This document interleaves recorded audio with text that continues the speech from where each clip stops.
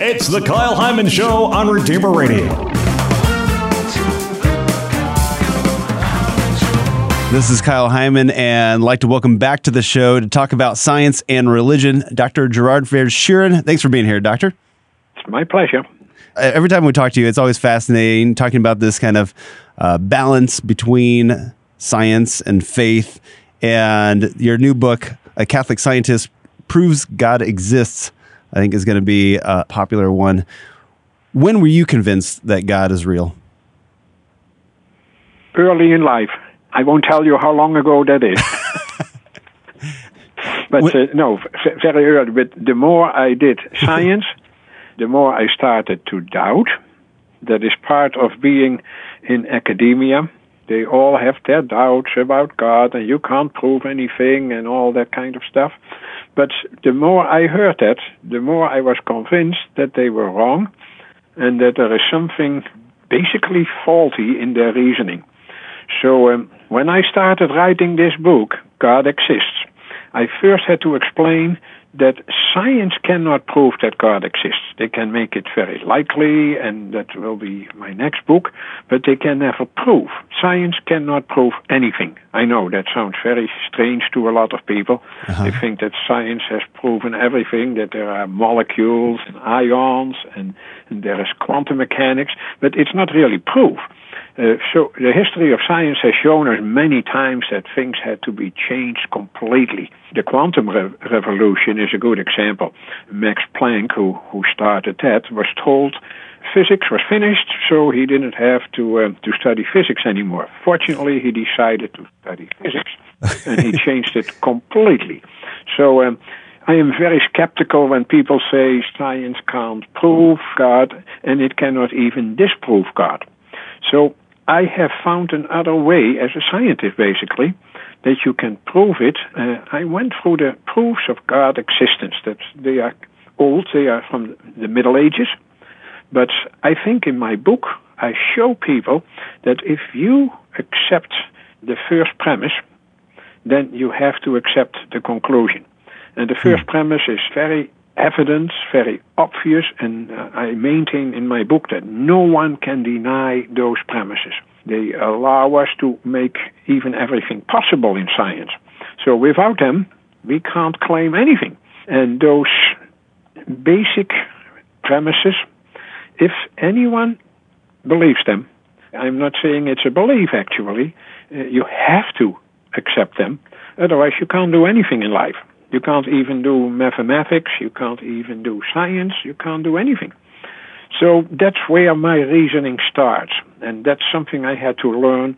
After I had learned as a young age that God exists, I found another way to make it clear to everyone that God exists with the proofs of God's existence. And if you deny those, then you are either, I say, dumb, or you are unwilling to accept anything that is so obvious. So either way, take your pick if you don't believe that God exists. So you keep on talking about these proofs that God exists, and then you said that science can't prove anything. So if science doesn't prove things, then what does prove them? The premise that I meant, let me give you an example. Science can say that all iron expands with heat. That is a scientific general statement.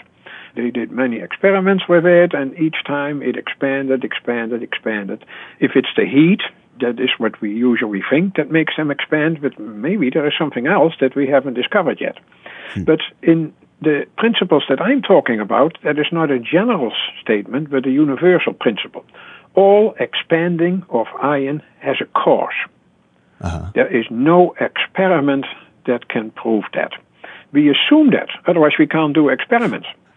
So we are looking for causes. And if someone says expanding of iron doesn't have a cause, then I think you need a psychiatrist, or you need, I don't know what you need, but you need to have to think a little deep. All expanding of iron has a cause. And that's basically what Thomas Aquinas, our good old Saint Thomas Aquinas, what he says, that is a premise that no one can deny. You don't have to test more and more cases to find out that everything has a cause. We know that everything has a cause. But Thomas Aquinas is a little more careful. And he says, does everything have a cause? Yeah, everything that came into existence. It could not exist before it existed, of course. If someone says, things can generate itself or produce itself, that's nonsense, because it would have to exist before it came into existence, which is basically absurd. So there must be a cause for everything that comes into existence. And that's where Thomas Aquinas kicks in. And he says everything that comes into existence must have a cause. And then he says such causes cannot run infinitely, in infinite regress, for then you don't explain anything. If you say my existence was caused by my parents, and how were they caused, and you go to their parents and their parents and their parents, that is back in time. You can also go back in levels. You can say, my existence is caused by cells, and cells are caused by molecules, and molecules are caused by atoms, and atoms are caused by quanta, and all that kind of stuff.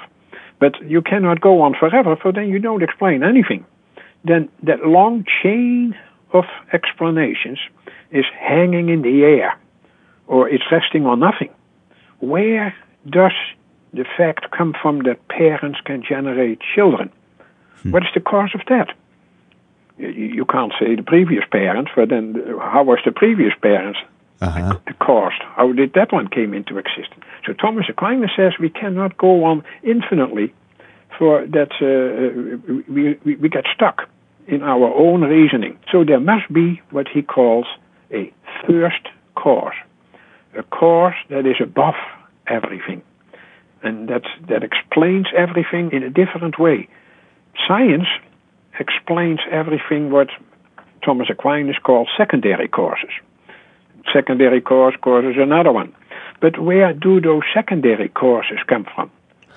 The first cause. The first cause explains everything, and that first cause must be a necessary being, which does not need a cause for itself, because it is a pure existence. And pure existence doesn't come into existence. So it doesn't need a cause. So some people say, yeah, but if Thomas Aquinas is right, what caused God? You know, like kids, they keep asking all the time, and what causes this and what causes that? That's infinite regress.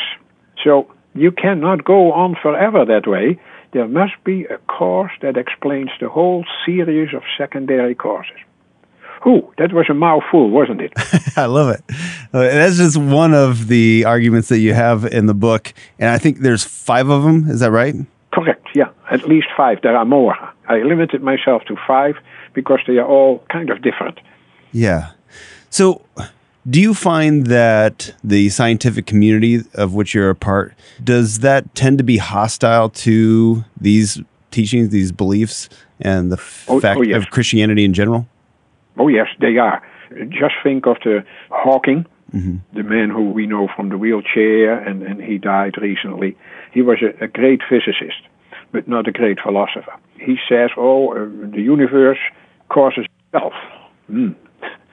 Nothing can cause itself to exist, as I just said.